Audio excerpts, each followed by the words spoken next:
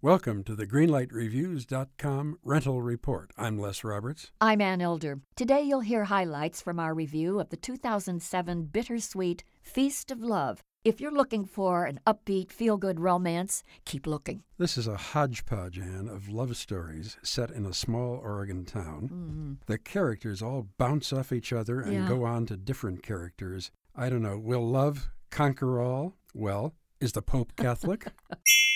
There are weak links in this film, and it was kind of a toss-up for me, which was the weakest. Was it the script or was it the acting? I have to go with the script in this case. Every movie needs a character that you can root for, and this movie had not much to root for. Morgan Freeman, we have seen him in this role before where he's kind of the our-town narrator. He leads us through the situations, and he drops Confucianisms by the dozens. I love Morgan Freeman. I love Morgan Freeman too, but this was such a dull script and such a boring role for him to play. Right, and he's done it before. I think he must be sick of it too. He was more exciting talking about the penguins. Yeah, and they had a more exciting love life. You didn't need one single moment of what was going on in the bedroom. This movie is such a downer, and I look for a romantic comedy, frankly, to be upbeat. This movie, it's got to get a red light from me. The film depressed me too, Anne. This is a yellow light for me. Red light from Anne, yellow light from me for Feast of Love.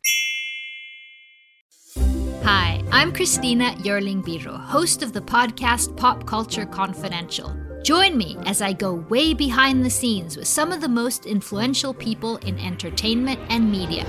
Hear actors such as Succession's Brian Cox talk about his favorite characters to play. There always has to be a mystery. The audience have to be in a situation where they want to know what's going on. Meet studio execs like Pixar chief Pete Docter and learn his secret on how he makes us cry. Emotion is our first language. And so many others who are defining popular culture, from Obama speechwriter David Litt to Top Chef host Padma Lakshmi. We don't often think about food politically, or we don't want to, but it really is. Join me. Search for Pop Culture Confidential wherever you get your podcasts.